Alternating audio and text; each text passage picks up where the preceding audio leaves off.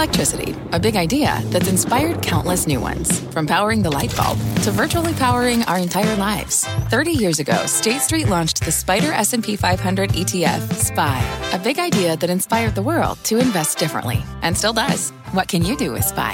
Before investing, consider the fund's investment objectives, risks, charges, and expenses. Visit ssga.com for a prospectus containing this and other information. Read it carefully before investing. SPY is subject to risks similar to those of stocks. All ETFs are subject to risk, including possible loss of principal. Alps Distributors, Inc. Distributor. You're listening to The Exchange. Here's today's show. Welcome back to CNBC's special coverage of markets in turmoil, by the way. I'm Kelly Evans. The market took off during that event earlier as Treasury Secretary Mnuchin detailed some plans to combat the economic slowdown from the pandemic. And he was pretty forceful in his language. The Dow is up about 1,000 points. We're currently up 625, another 1,000-point plus swing today. Also take a quick look at WTI crude, which is now back towards $28 a barrel. It has reversed lower after the president, towards the end of that event, did suggest that further travel restrictions in the U.S. may be coming. Kayla Tausche has been monitoring this event for us and joins us now with a recap of many, many big details, big announcements, Kayla, that we just heard at the White House. Kelly, no question it is the most vigorous briefing that we have heard yet from the White House as they sought to unveil medical recommendations and these financial moves to bolster confidence in the American healthcare system and the economy. The biggest news came from the Treasury Secretary, Steven Mnuchin, announcing that the Fed is authorized to purchase up to $1 trillion in short-term financing, that Americans who file their taxes can defer payments up to $1 million, and that the administration now supports direct payments being made to American households. The secretary saying that it's likely this will be higher than the $1,000 price tag that has been discussed on Capitol Hill, and that it will be means tested so that this money doesn't go to millionaires. Here's the Treasury Secretary in his own words. We've heard from many people, and the president has said we can consider this. The payroll tax holiday would get people money over the next 6 to 8 months. We're looking at sending checks to Americans immediately. And what we've heard from hardworking Americans, many companies have now shut down, whether it's bars or restaurants. Americans need cash now, and the president wants to get cash now. And I mean now, in the next 2 weeks.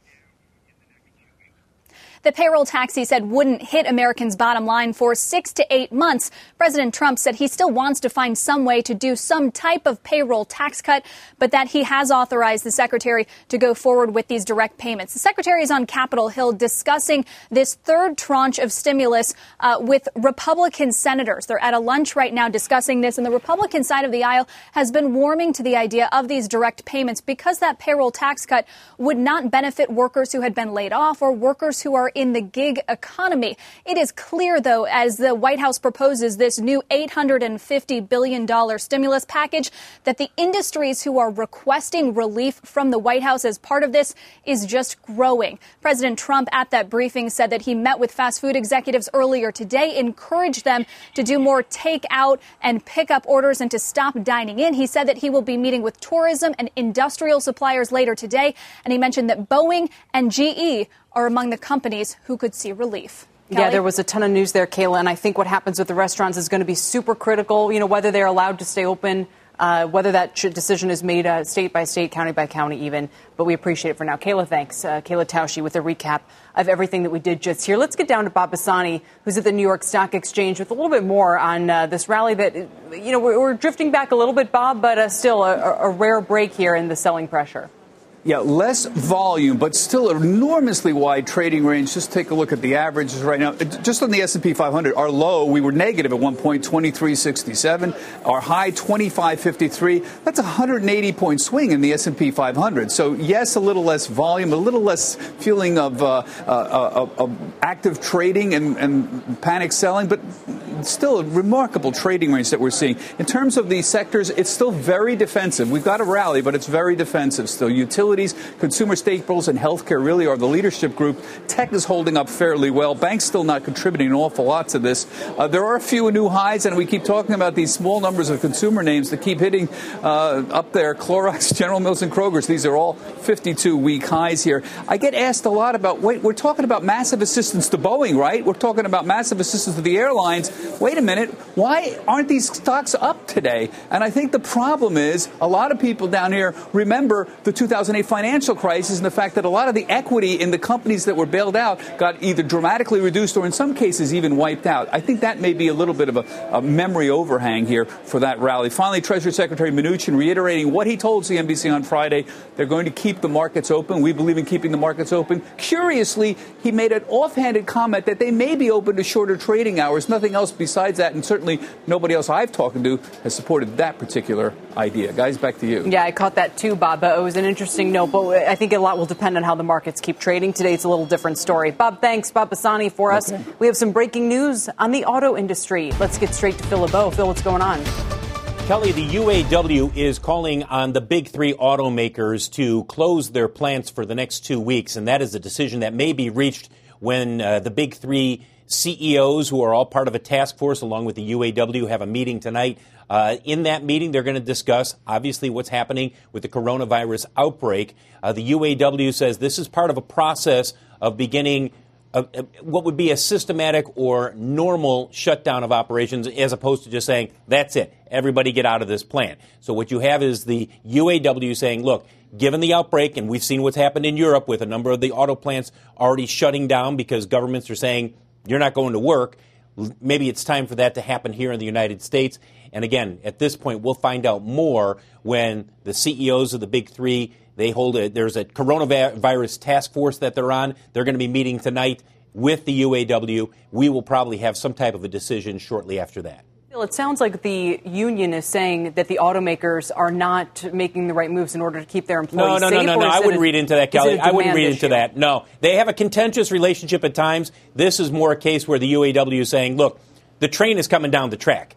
Everybody sees what's happened in Europe, and it's probably going to happen here in the United States. We've already seen isolated cases in different auto plants or different facilities. And when that's happened, they have had the person leave the facility. They've done a deep cleaning, and it hasn't risen to the point where the public health officials have said, shut this plant down. What the UAW is saying here is, we know what's happening. We know what's coming. Are we going to sit there and wait until we have an outbreak at a plant, or are we going to be more thoughtful about this and close it down for 2 weeks? Not to mention if you have any hiccup in demand, because, again, we spoke to a bank executive yesterday about this who said dealer customers of his were seeing a slowdown in traffic. But let me, Phil, since we have you here, we just heard some potentially important news from the president regarding Boeing. Just want to quickly ask you about. He said when asked about the potential for, I don't know if he used the term bailout per se, but when it came to supporting Boeing, he was very, very clear. He said this company is important. We're going to do everything we can to protect it. This is a great company, an important one, and so forth. Any idea about what kind of support we're talking about? Well, it probably will mirror what we are seeing the airlines asking for. And remember, the airlines are asking for $50 billion. Now, I don't have a price tag in terms of what Boeing is asking for the aviation industry overall. It's not just for Boeing. Some of that would be for Boeing, but a lot of it would also be for suppliers. So they want to make sure that the supply chain doesn't break down, essentially, is what they're talking about here. So it would likely be in the form of potentially some immediate grants, as well as some loan guarantees, and then potentially some tax relief. That's what the airlines are asking for separately on their own. What Boeing is saying is, look, put a part of a big package here. Airlines, aviation companies, manufacturers, the supply chain, put it all into one big package. Yeah, the airports themselves, I saw that they're saying they're going to face a hit, too. Okay, Phil, thanks. Good to see you. Phil LeBeau is in Chicago for us today. Now, as I mentioned a moment ago, oil is falling in the session now below $29 a barrel. This came after the president in that news conference said he might consider limiting more travel. And this was after crude yesterday closed at the lowest level since 2016. Brian Sullivan is with me now on the news line. Brian, of course, you have been following the twists and turns of this oil story very closely. Are you surprised that his, sort of ruminating about possible travel curbs would have this big of an effect? No, not at all. I mean, we use 20 million barrels of oil a day. About half of that is used for transportation. Most of us is driving around in our cars. I mean, just look at some of the traffic patterns in this area, Seattle and others. They have fallen off a cliff. I mean, just anecdotally, Kelly, driving home every night at the same time on the turnpike. I mean, I could walk down the turnpike right now. So it's no surprise the world is oversupplied. And by the way, the Saudis are going to further oversupply the market. They want to keep pumping and selling more oil. You know, it was interesting. We spoke with the American Petroleum Institute yesterday, and the comment was that gasoline demand right now has actually ticked up, Brian, because people have had their flights canceled. So if you have to go get your kid from college, you know, to something like that, you don't really have a choice. But they did indicate they expect that demand to continue to drop, which to me, again, as we've said, the roads around here are already pretty empty. I can't imagine what that might look like with a few more weeks' time. Gasoline demand is your local grocery store. Okay, everybody's driving around buying stuff right now. We know that. So there's going to be that short-term spike. But let's be clear. Gas prices are going to fall. Jet fuel costs, one of the few good news things about the airlines right now. Last time I checked, we're at $1.25 a gallon. New York Harbor traded. They were $2 a gallon for jet fuel at the beginning of the year. The big headline here, Kelly, is that the Saudis are going to raise production. In fact, they indicated last night they may max out production at 13 million barrels a day. Wow. Now, the Saudis were producing about 9.8 million. They're talking about going to 13 in a world that's already overcrowded.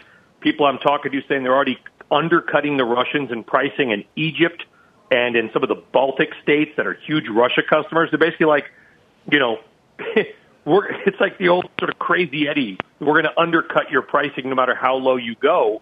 Exxon saying they're going to cut spending. Yep. Hess going to cut spending. A lot of going on in the energy market. No, and I'm glad you mentioned the action there in Exxon and Hess, which the market seems to be liking. So maybe the U.S. is going to take those barrels out that Saudi's putting in. But, Brian, we'll catch up with you again soon on that. We appreciate it. Yeah, I'll see you tonight at 5 o'clock on Fast Money. All right, Brian Sullivan. Fast Money tonight at 5, just like he said. Now, will the latest moves by the White House and the Fed be enough to keep the economy going and spark a turnaround in these markets? Joining me is Paul Christopher. He's head of global market strategy at Wells Fargo Investment Institute. And Sri Kumar is president of Sri Kumar Global Strategies. So it's good to have you both here. Paul, you know, I hesitate to ask, but I'm going to anyway, whether today's announcements from the Fed and the White House and the trading activity we're seeing so far suggests a bottoming out of this horrible sell-off that we've had. Too soon to tell that. You really need to see other factors come in, like especially a flattening in the infection curve, principally that. You also need to see that risk premiums on stocks get to a point where people start to actually buy for more than one day in a row. We're not quite there yet, and we just need more information on how the virus will spread across the United States. So still too soon to check on that. And, Paul, when you talk about flattening the curve, you're saying we need a diminishing in the number of new coronavirus cases that the U.S. announces every day, right? Yes, exactly. Okay. Sri, let me bring you in. I have to give you a major kudos. I have to bow to Sri Kumar in this one, because when you said the 10-year was going to 1% and below, it seemed crazy, and here we are, and that now we're struggling to get back above. What happens with the 10-year now, and what's been the impact of all of these incredible moves by the Fed lately? Good to be with you, Kelly. And to begin with, the 10-year yield, I see this going all the way down to zero. And the question is, when does it happen? And why does it happen?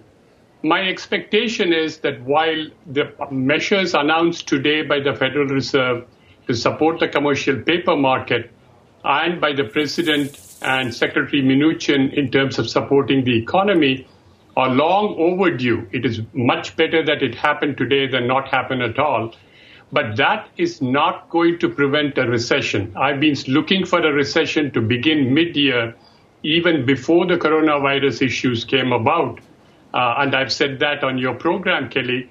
As a result of the most recent developments, my expectation is that we already are in a recession.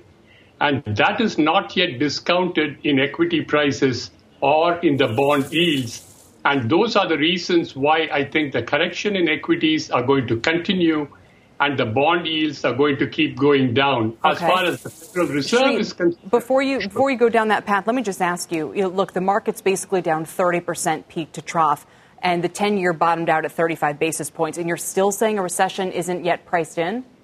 That is correct. I think the recession is not yet priced in. Let's look at why I'm saying that. Dr. Fauci, whom I listened to very closely, said that there is going to be this acceleration of the spread of the crisis, the coronavirus, for the next 3 weeks or so. So let's assume for a second that it crests in the next 3 to 4 weeks. then you have an increase, but at a diminishing rate. In other words, what we call the second derivative is negative.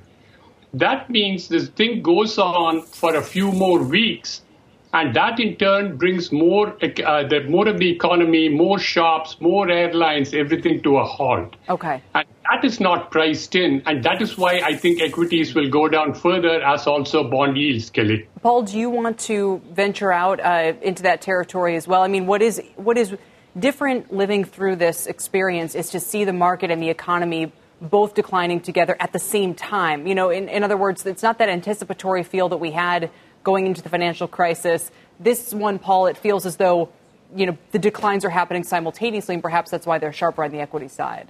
Well, it's pretty clear how the disease progressed in China and then more recently in South Korea. And we think that investors are pricing that, and they're seeing it happen in Europe, which is now the epicenter of the disease.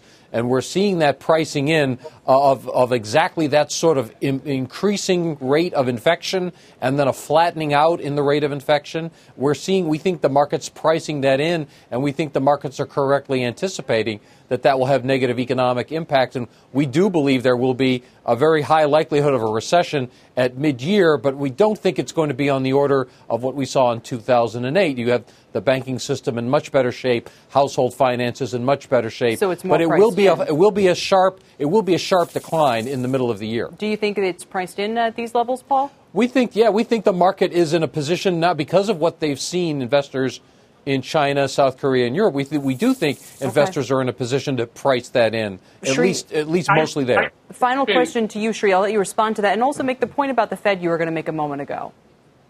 The point about the Fed is that they have come out in terms of support of the commercial paper market, which is, I think, very good, very positive.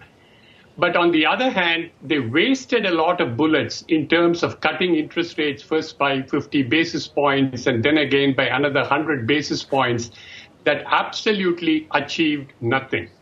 So what needs to be done is a more focused approach in terms of what gets done, Kelly, and in terms of supporting where it goes. The last point I would make is the Fed is repeating the problems of 2008. We cut the bank interest income to zero for the retired people and the low-income groups who do not participate in the equity market. That, in turn, curbed consumption spending, and we are repeating that same process again. So you'd have them do all the emergency measures but leave rates at 1 or 2%. Exactly. That doesn't matter. So let the retired person, let the wage earner get his or her interest income at a decent level, rather than that's already gone down to zero. Okay. We're going to have more of this discussion with a couple more guests this hour. Gentlemen, thanks. We really appreciate it today. Sri Kumar and Paul Christopher talking about these markets. Meantime, as I mentioned, the other big policy move did come from the Federal Reserve today. So we had the fiscal side and the central bank, which announced it will help companies that are having a hard time getting short-term funding through the commercial paper market. Let's bring in Steve Leisman, who's got all the details on this move. Steve, a move people had been more or less demanding for the last 48 hours. Yeah, let me just caution you, Kelly, as my mother might say, don't count your chickens. We don't have the fiscal side yet. We have commentary that it's coming, but we'll count those chickens when they actually arrive or the checks in the mailbox. But the Fed did do this. Look, all morning, all day yesterday, even after the Fed announced those emergency measures Sunday night, I was hearing that the credit markets were trading very badly. One person told me the commercial paper market is shut. And there was a lot of hue and cry from throughout the fixed income and the credit markets for the Fed to step in and do this. And indeed, they did, essentially dusting off the commercial paper funding facility from the 2008 crisis. There were two moves today. First, they announced the CPFF, and they also did an additional $500 billion of overnight repo. It's 121. So that operation will be taking place in about 10 minutes. So apparently there's still additional need for the Fed to step into that market. The commercial paper facility is a little different. It comes with $10 billion of backing from the Treasury, so credit backing for the New York Fed to take in this commercial paper, which is really short-term unsecured credit that a lot of companies use to fund their liabilities. They may fund their inventories, things like that. It's always less than 90 days, this paper, but it's absolutely essential for the functioning of the market. The Fed will be taking high-quality paper, and a little bit unclear just yet what they're going to be doing with lower quality paper, which may be an issue as some companies' balance sheets deteriorate through this crisis. There was also some talk, some criticism out there about how much the Federal Reserve charged for this. They charge 200 basis points over the overnight index swap index. That was exactly what they did last time, but they didn't have the Treasury backup. So the question is, could the Fed have been a little more aggressive in taking on risk here? But in any event, that's been the case. It steadied the stock market. We'll see what's happening in the Treasury market by the end of the day, Kelly. Yeah, and we're going to talk more about this right now. Steve, thanks so much. Steve Leisman with the Fed's latest moves there. The Fed and the White House announcing a slew of new proposals to help businesses and consumers across the country during this crisis. And like Steve said, the final details will be laid out later tonight and in the weeks ahead. But this latest proposal includes a series of tax payment deferrals and sending checks directly to American households. With me now is Steve Odland. He's CEO and president of the Conference Board and former CEO and chairman of Office Depot and AutoZone. Steve, let's start with the household piece of this because you guys obviously track consumer confidence quite closely. We just heard Secretary Mnuchin very clearly say checks are coming immediately. He said within the next 2 weeks. How big of an impact do you think that'll have? Yeah, I'm not sure. Consumer confidence is critically important here, and we're working on two scenarios. One is that this carries through April and then everything gets back and normalizes. The other is that it carries through the summer. The critical factor in consumer confidence is jobs. And how do I, as a consumer, feel about the safety of my job and the continuation of those wages? If I'm confident about that, we know that consumer spending will continue. We know that that's critical for the economic recovery from this situation. But if layoffs start to happen because these things continue to be deferred into the summer, then all bets are off, and then it's likely that we will have a recession. We did an informal poll of our members last week, several dozen of our members, and they are in the optimistic mode. That none of them have done layoffs. Very few of them have backed off hiring. So I think we still are in the mode where we could save this thing, but we need to prevent layoffs. Right. And Marriott this morning announced some furloughs. Obviously, companies that have seen their business dry up are trying to find some way of not necessarily laying people off. But so this next step, here we have it. So let's turn to the business side of this announcement, which is meant to prevent, like you're saying, these layoffs, to try to help companies keep going. What could make the biggest difference there? Well, you have to look at these companies that are on the bubble, right? So you've got about $700 billion worth of BBB- debt. What happened in the financial crisis is that S&P and Moody's downgraded them immediately. All those companies lost their financing. They had to refinance at ABLs if they could get it at all. It was a disaster. They had to then hoard cash. So it created a liquidity crisis, through the economy.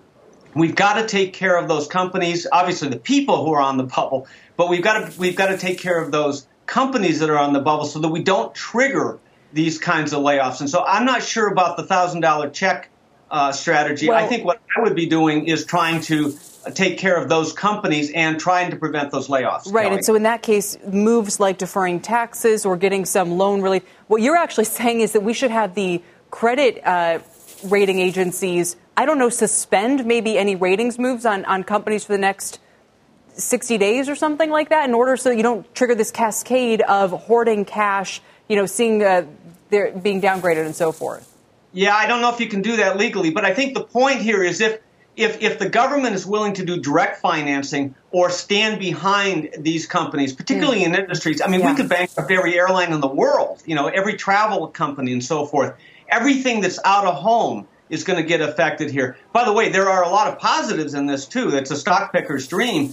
All the in-home things, food, grocers, entertainment, Amazon, Netflix, HBO, all of those companies will benefit. But I think in the long run here, it will totally depend on how many people we keep working and we keep wages going so that consumer confidence stays high. And that's an important nuance, that if there's a government backstop, the agencies themselves may not downgrade to the extent that they would have. All right, Steve, a lot of good concepts there. That we always appreciate. Thank you, sir.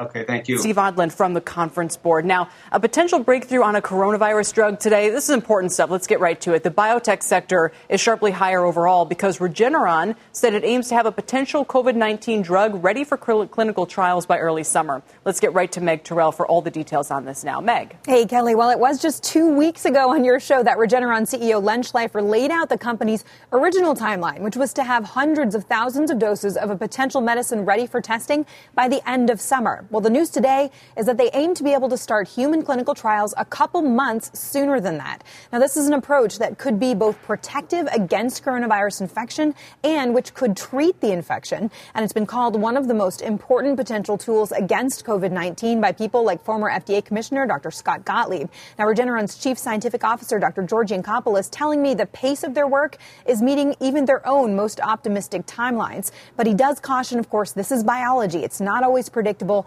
and the medicine still needs to be proven safe and effective in clinical trials before it's used. And Kelly, of course, they are not the only company working in this space. Johnson & Johnson is also looking for potential vaccines and new drugs. And joining us now is Dr. Paul Stoffels, J&J's research chief on the CNBC Newsline. Dr. Stoffels, it is great to have you with us. And tell us about the work you're doing on a potential vaccine. We spoke with you at the end of January. You'd already been working for a couple weeks. How is the work going so far? Well, Mel, thank you for bringing me in. The timelines on this are we're making significant progress and very, very fast. As I told you, by the end of March, we'll have the candidate vaccine to upscale and to start working on the preclinical work to get it into the clinic. At the moment, we are working on challenge models in animals to see whether we can prove, in a proof of concept, figure it out whether a vaccine could work in the challenge model in animals. And then the first step is the selection of a vaccine by the end of March, and then starting clinical trials after the challenge model, which probably will work out by the summer. We will be able to start clinical trials somewhere in early November.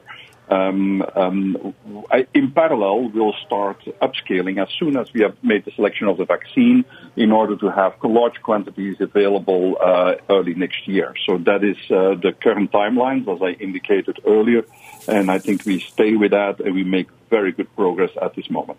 Wow, and so that's even faster than I think you had even told us a couple months ago, potentially starting human clinical trials in early November. You know, originally you'd been saying it could, take a year, and you're hoping by the end of the year. So that's really encouraging to hear.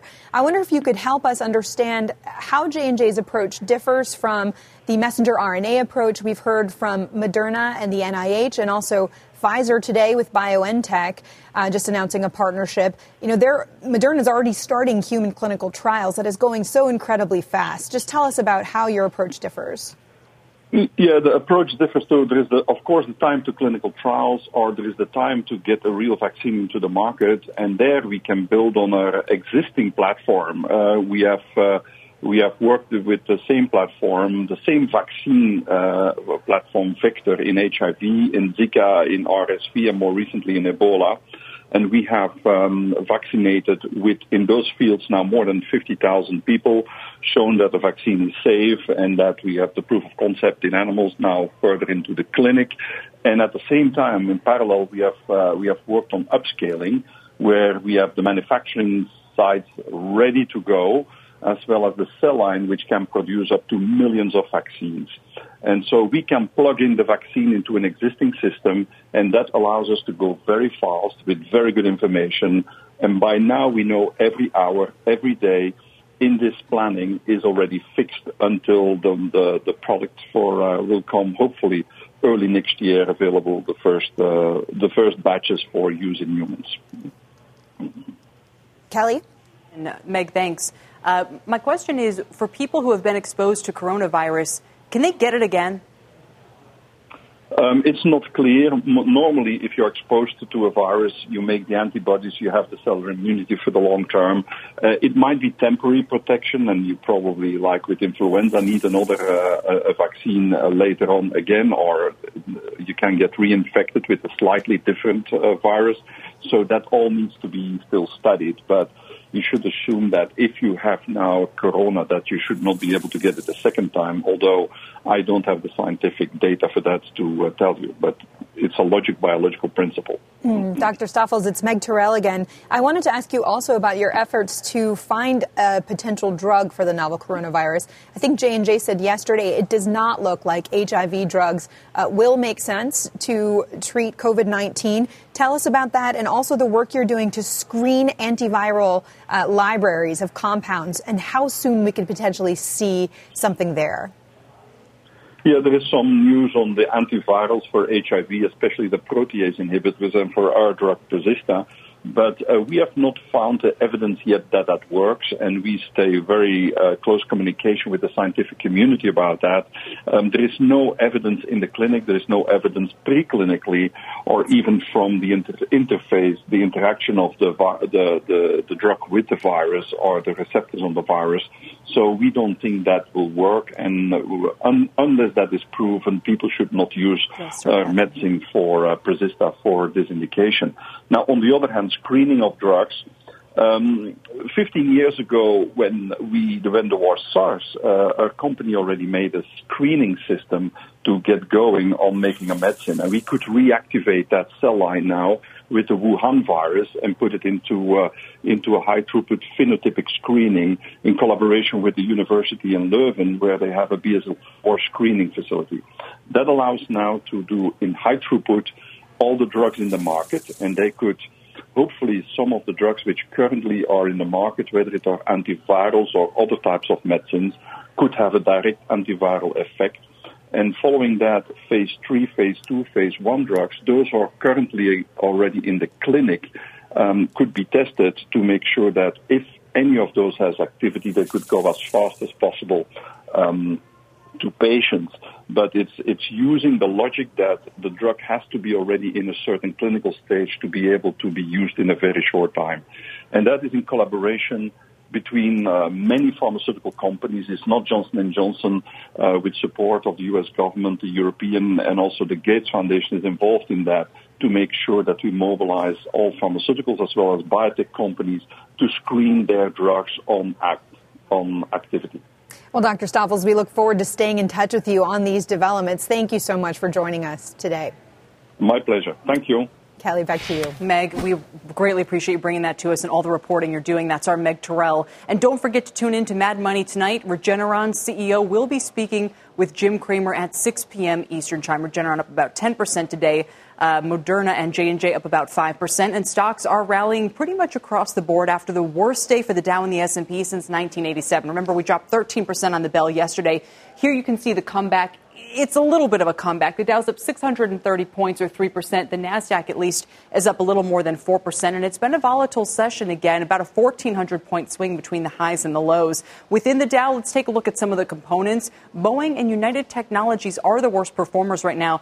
Boeing, as you can see here, is down about 4%. This despite the president assuring the public about an hour ago that he will look to support Boeing if he can there. The other laggards, United Tech down about 4%, even Disney down about 2% today. In terms of sectors, leading the way today, utilities and consumer staples by far heading higher. Energy is the only sector lower. Utilities up 10%, consumer staples up 6%, but there's energy down 2%, along with WTI crude today, which is nearing $28 a barrel. Just over that level right now. This after talk of some further travel restrictions in the U.S. Nothing concrete yet. Also, as our Brian Sullivan pointed out top of the hour, Saudi talking about pumping nearly 13 million barrels a day, which would be a huge increase from what they're doing right now. And finally, some all-time highs for you in the S&P 500. A few names are up there. Yesterday, we didn't see that at all. First time since the 90s. Today, we've got Clorox, Citrix, and WEC Energy. The cruise lines, though, not part of that story. They are falling again. Norwegian, Royal Caribbean, and Carnival all deep in the red today. Carnival is down nearly 13%. With the markets overall responding pretty positively to fiscal stimulus talk today, the Fed may be breathing a sigh of relief here. Can they take a back seat now? And is there even any more they could do if they needed to? Joining me now is David Wessel, director of the Hutchins Center on Fiscal and Monetary Policy at the Brookings Institution. David, it is good to see you. And the one thing I keep hearing people say, and understandably, is that the Fed is out of bullets here. Are they or aren't they? I would say they're almost out of bullets. Remember, there were a couple of things they did during the crisis that they have not yet done. One is something called the Term Asset Lending Facility, or TALF. And what that was they took asset-backed securities that were used to basically back consumer loans. That's something they could do again. They'll probably need some more capital from the Treasury to do that. And of course, they haven't put capital into the banks, but the banks don't appear to need it, and they don't have any money for that. So I would say they're almost out of bullets. It's why it's so important and so useful that the White House and the Congress are talking about a big fiscal stimulus. Right. And Sri Kumar just made an interesting point. I don't know if you caught it, but he said he liked all the liquidity measures the Fed was taking, but thought it would have been better if they left rates up at 1 or 2% for the sake of the borrowers who depend on that kind of income. You know, low income, he said, you know, some of the older populations. Could there be a case for that? Look, it's always true that there are winners and losers when the Fed cuts interest rates. That's not unique to the crisis. It's bad for savers, good for borrowers. I don't think it makes any sense, though. At this time, the Fed is the first responder. They had to do everything they could. The benefits of cutting rates to borrowers, people who have adjustable rate loans and stuff like that, seem to me far exceed the costs. Plus, I think it was, despite the market's immediate reaction, a real confidence boost that the Fed was on top of things. I think also when the Fed knows that when rates are so close to zero, it's important to move big and move soon rather than to wait. So I disagree with Sri Kumar. Well, and to your point about them being the first responder, something that I wonder is once you have the fiscal piece of this coming into place, which may include direct checks and, I mean, the host of other measures we've heard today, would the Fed start to unwind some of this? Because this is a very different downturn from the Great Recession when it was followed by a long period of, you know, financial repression, so to speak. If we have a sharp downturn and a sharp recovery, that could be a challenge for them as well to unwind some of this, right? I think we should be so lucky that that's the problem. Yeah. I mean, it's very easy to turn off these facilities like the commercial paper funding facility, and they've pretty much said they're not going to raise rates for a long time until the economy's healthy again. I think that the risks of moving too prematurely to cut off support will exceed the benefits, and I expect them to be very patient. You know, yeah, if we're really lucky and this thing is shorter than we expect and inflation goes above their target, well, that's an easy problem to deal with. That's not the one I'm worrying about right now. Yeah, absolutely. All right, David, thanks. It's good to see you. Appreciate it very much. David Wessel of the Brookings Institution. Now let's get to the very latest on the coronavirus pandemic. We go to Sue Herrera for that. Sue? Oh, we'll go to Sue in just a moment, in fact. In the meantime, let's check back in with what's happening in the retail sector, which is particularly hard hit. We've seen it in the market, of course. We've seen it in the announcements of store closures. This as the number of confirmed coronavirus cases continues to grow. More and more are announcing previous store closures being extended throughout the country. How about L Brands closing its Victoria's Secret and Bath & Body Works stores in the U.S. and Canada through March 29th? Canada Goose is shutting its doors in North America and Europe until at least March 31st, and the CEO is foregoing his salary for at least the next 3 months. And then just this afternoon, Apple's saying it'll now keep all of its stores outside of Greater China closed until further notice instead of reopening at the end of the month. Again, its China stores will remain open. Loop Venture estimates they account for about 8% of total revenue in a given quarter.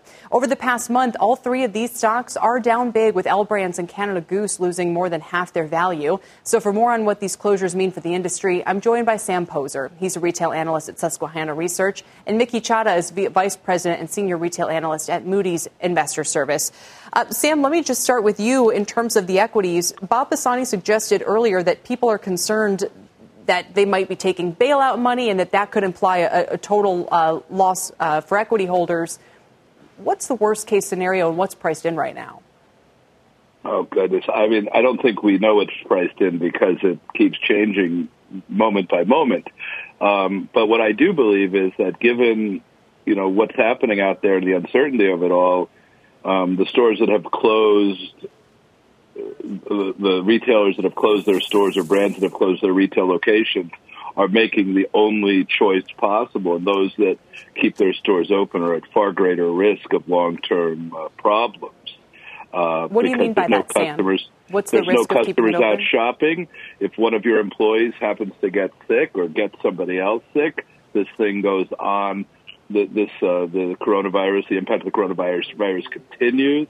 So I think that those retailers or brands that stay open, hoping for potential short-term sales gains, are going to get hurt in the long term.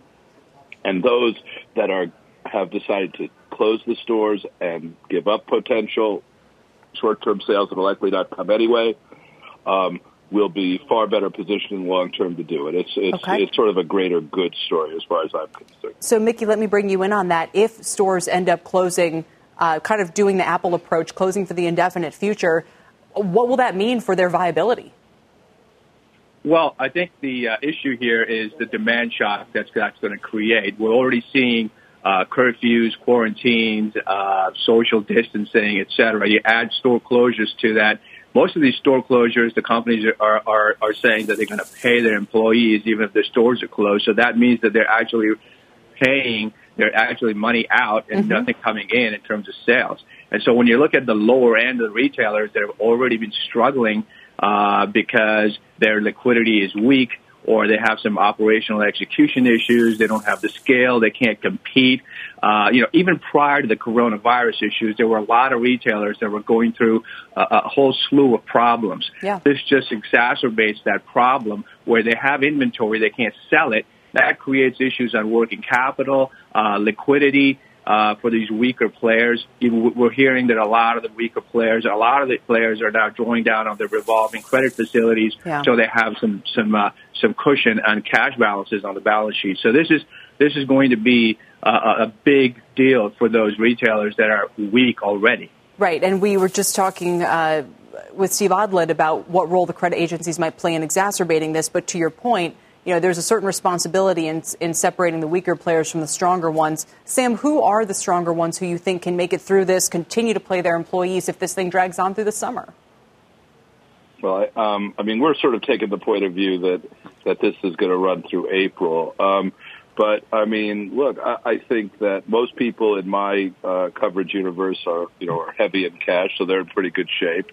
But but to the point that weaker players, will have more trouble. If weaker players stay open and there's no customers, and it's the same difference as closing the stores. You might get a few people, but the risk of getting people sick and not having them. It doesn't, at this point, it just doesn't make a difference. So I agree that the weaker players are going to be the weaker players. And if weaker players are trying to get short-term sales and can't play, and the reason they're weaker is because generally their brands don't hold up as well as others, it's sort of like they're just doing what they've always done. Right. It doesn't make them. It's not. It's what got them here, and they're keep doing it. Those people that make the appropriate changes are going to survive better. Period. All right, guys. Thanks, Sam Poser and Mickey Chadha, discussing the trouble for the retailers during this time. We appreciate it. Thanks for joining me today. And now for the very latest on the coronavirus pandemic, let's get to Sue Herrera. Sue. Hello, Kelly. Hello, everyone. Here's what's happening at this hour.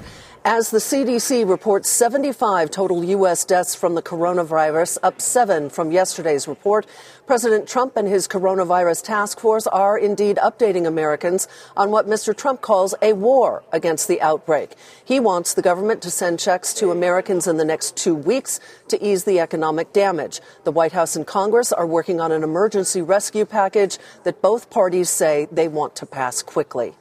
London's mayor warning about the growing severity of the coronavirus pandemic and its impact on its citizens. This as Britain's finance minister has announced nearly $400 billion worth of loan guarantees for businesses. It is really, really, really bad. This could be catastrophic to our businesses. You'll be aware many of our businesses rely upon cash flow from customers to pay wages of staff. As it is, they're struggling. Here at home, Ohio has called off its presidential primary. They did it just hours before the polls were set to open, a decision the governor says is necessary to help prevent the spread of the virus. Meantime, in Florida, voting is underway, with poll workers cleaning voting booths and the counters regularly. Illinois also holding its primary, but turnout so far is said to be very light. You can get live updates anytime on the coronavirus outbreak. You can check out CNBC.com. Kel?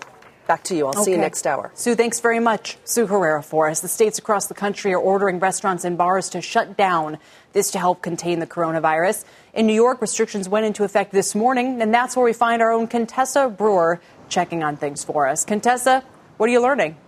Hey, Kelly. Yeah, well, look, 15 states at least have ordered the shutdown of dine-in facilities. Restaurants can deliver, they can take out, and here in Lower Manhattan. The signs are out saying they're open for delivery. But look, this is a neighborhood that is normally packed at lunchtime with Wall Street types. And today, especially, it's St. Patrick's Day. These places would normally be crowded all day long with revelers coming in to celebrate the holiday. Instead, the windows are boarded up. There's a sign here saying Dorland's will be closed for business until the mayor tells us it's safe to be open. I went across the street to a pizza restaurant that normally does a lot of takeout and delivery, right? The manager came out and talked to me with tears in his eyes. It hurts right now. It hurts because we just had to let go all our floor staff, servers, bussers, everybody without a job today. And look, here's the thing. On this side of the street, you've got a wine store and bar. You've got Jack's Coffee, which is open. People have been going in and out here to take out coffee. The ice cream store, how do they do delivery? And over here, Jeremy's Ale House is one of the most famous dive bars in New York City. It's been around for a long, long time. They've got signs up on the door now that says they're going to offer $4 quarts of Budweiser and Coors to go. That's one way that they're handling the business. One of the other things that the pizza manager told me is he said if you can call the restaurants directly, it definitely avoids any fees for those big companies that may still be charging for delivery. Kelly? That's a great point. If they can save that 30% right now, that's huge. All right, Contessa, thank you. Contessa Brewer. For more on how the outbreak is affecting restaurants, I'm joined by Madeline Alfano. She's vice chair of the California Restaurants Association and the owner of Maria's Italian Kitchen. That's a restaurant chain in Los Angeles. Madeline, as I understand it, my producer tells me your business just dropped 50% as of yesterday. How bad is it? Overnight. Wow. Yes, overnight. So traditionally, we've done 30 to 40% of our business has always been takeout and delivery, with the remaining in dine-in. But overnight, it totally plummeted. And I think people are just fearful of ordering food from anywhere. And the fact that they've been hoarding food from the grocery stores, I think they have to use those perishables. Yeah. And one of the things I think the public needs to understand is that restaurants have provided over 50% of the food to the population. And now with this shutdown looming over us, it's really a challenge. There's go ahead. I was just going to say there's a mixed messaging, and I want to know your thoughts about this. On the one hand, you have places, I think Italy might even be one case, where they've shut down all the restaurants. And our Contessa Brewer, you probably just heard, New York, a lot of those restaurants closed. On the other hand, the president just got up and said, and Secretary Mnuchin said, we want drive-thrus to remain open. We encourage people to use restaurant apps for walk-in and takeout. What is California's policy on that? Well, currently, we're allowed to do takeout and delivery. Dine-in has been suspended.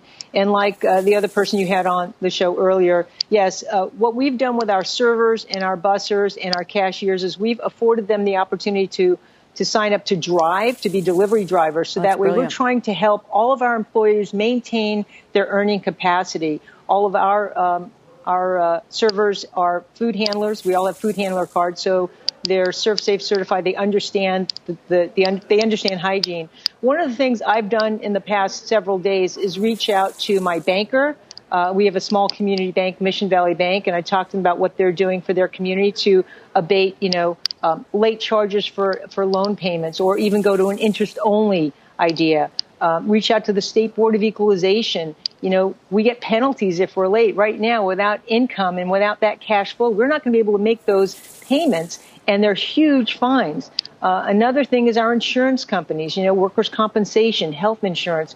We get penalties if we don't pay, and there's such a challenge for cash flow right now that small businesses are really going to have a problem making these payments. And finally, we need the lawmakers, and there are two in California that I'm very proud to say, one from San Diego and one from San Francisco, that are trying to put a bill in act. And the California Restaurant Association is calling it the Hibernation Act, which means the commercial leases do not terminate leases, do not fine restaurants for not being able to make those lease payments, and perhaps even abate or forgive the rent for at least a couple of months. Because without restaurants, the country will be at a huge loss. I mean, this is where everyone celebrates. Not only do they get their regular meals, but it's a place where people come together to to share experiences. It's social. It's nurturing. Yes. And at Maria's Italian Kitchen, we've been a home away from home for so many years. We've been in business for 40 years, and in all of my 40 years, I have never seen something like this. We've been through earthquakes, riots, fires, floods. This is really a challenge, and it's affecting so many people. Madeline, in fact, do you think you can stay open, and what would that look like in the coming months? Like you said, you can reposition some people. I love the idea about taking some of the wait staff, having them drive. In terms of that cash flow pressure, how long can you stay open like this? Well, what we're doing is, since we have restaurants in close neighborhood proximity, so we've temporarily closed one of our Santa Monica locations and moved our staff to our Brentwood or our West Los Angeles location. That's for you back east. It's about 2.5 miles, 3 miles radius, and we're forwarding our phones to the other restaurants. We're going to start clustering the restaurants that are close in proximity. We're just going to have to move people around just to make it work. But I will tell you, there are many restaurants that I don't believe will be able to weather this storm. It is huge, and it's devastating. We need our government, and I'm glad that the government came up today and said that unemployment insurance will be paid quickly. Yeah. We're handing out forms to all of our employees with layoff instructions and how they can just click online to fill out their paperwork, and we're helping them with iPads, and it's really something unlike anything we've seen before. And the California Restaurant Association is putting out a bulletin to all of our members just to help them. Madeline, thanks. And again, the Hibernation Act, for people who want to support that, would maybe help not terminate leases or fine you guys. That's Keep us posted. Good luck. Thank you so much, Kelly. Thank you. We really appreciate it. Stocks are rallying today after President Trump and the Fed announced new measures to stabilize the economy. Madeline was just referring to some of those. The Treasury is planning to send checks to Americans during this crisis, and the Fed launching more repo action. Can they hold off a recession? Joining me now on the CNBC Newsline is Michael Darda. He's the chief economist and market strategist at MKM Partners. Mike, I'm so glad to have you here. We don't have a lot of time. I'm going to cut right to the chase. How bad is it, and what can be done to forestall a really deep recession at this point? Hi, Kelly. Thanks for having me on. It's pretty bad. As your previous guest just said, this is a huge shock. So, avoiding a recession is probably going to be impossible now. And it looks like so far policymakers, both on the fiscal and monetary side, have simply been overwhelmed by this crisis, this tsunami that's hitting us. But they have to try, and they have to do more. And the key now is what kind of recovery do we have on the other side of this thing, because it does look like the downturn is going to be quite sharp. How sharp and how long? It's really impossible to know at this point. I mean, essentially, you have the economy coming to a sudden stop, not just here, but around the world. We don't have enough data yet to know what that actually means, but some of the numbers coming out of China are quite scary. So this could be in the trillions of dollars, very large. And so I know some of the announcements seem impressive on the fiscal side based on sheer numbers, but relative to the shock that we might be getting here, we could have a situation where they're simply inadequate at this juncture. So you think that, and so far we've barely kind of broached the $1 trillion. I mean, how many trillions are we talking? And if not, what's going to happen to the markets? Well, as much and as long as it takes to fully recover from this. I mean, we do have a backdrop where it's almost free to borrow money. So the numbers shouldn't scare us off. Number two, with respect to the Federal Reserve, they are taking what appears to be aggressive action, but so far nothing doing on inflation expectations. If you watch the TIPS inflation break-even spread market, you have inflation expectations declining at the fastest rate of descent since the dark days of 2008. So basically we need to keep moving forward until that starts to turn around. One thing that the Fed might consider in the future, they're limited to what they can do bound by the Federal Reserve Act, but announcing some kind of a level path target for inflation. I'd prefer nominal GDP, but this was something that came up in the Fed's listen discussions, but to basically commit to restoring output or inflation to where it would have been before this shock hits. That way, if we're talking about asset purchases or even fiscal policy, markets need to know that policymakers will not stand down until the economy is fully vaulted out of this hole that we're likely falling into now. Yeah, and I can tell from the tone of your voice that we haven't gotten that message yet, and we're not there yet. Mike, thanks. Hopefully you'll add some urgency to it. I appreciate it very much. Thank you. Michael Darda joining me from MKM Partners. You've been listening to The Exchange. Make sure you're subscribed to get each episode every day, same time, same place. What's on the horizon for financial markets? At PGIM, it's a question that over 1,400 investment professionals relentlessly research in pursuit of your long-term goals. Specialized across asset classes, but united in collaboration, our teams provide global and local expertise. Our investments shape tomorrow, today. Pursue your tomorrow with PGIM, a leading global asset manager.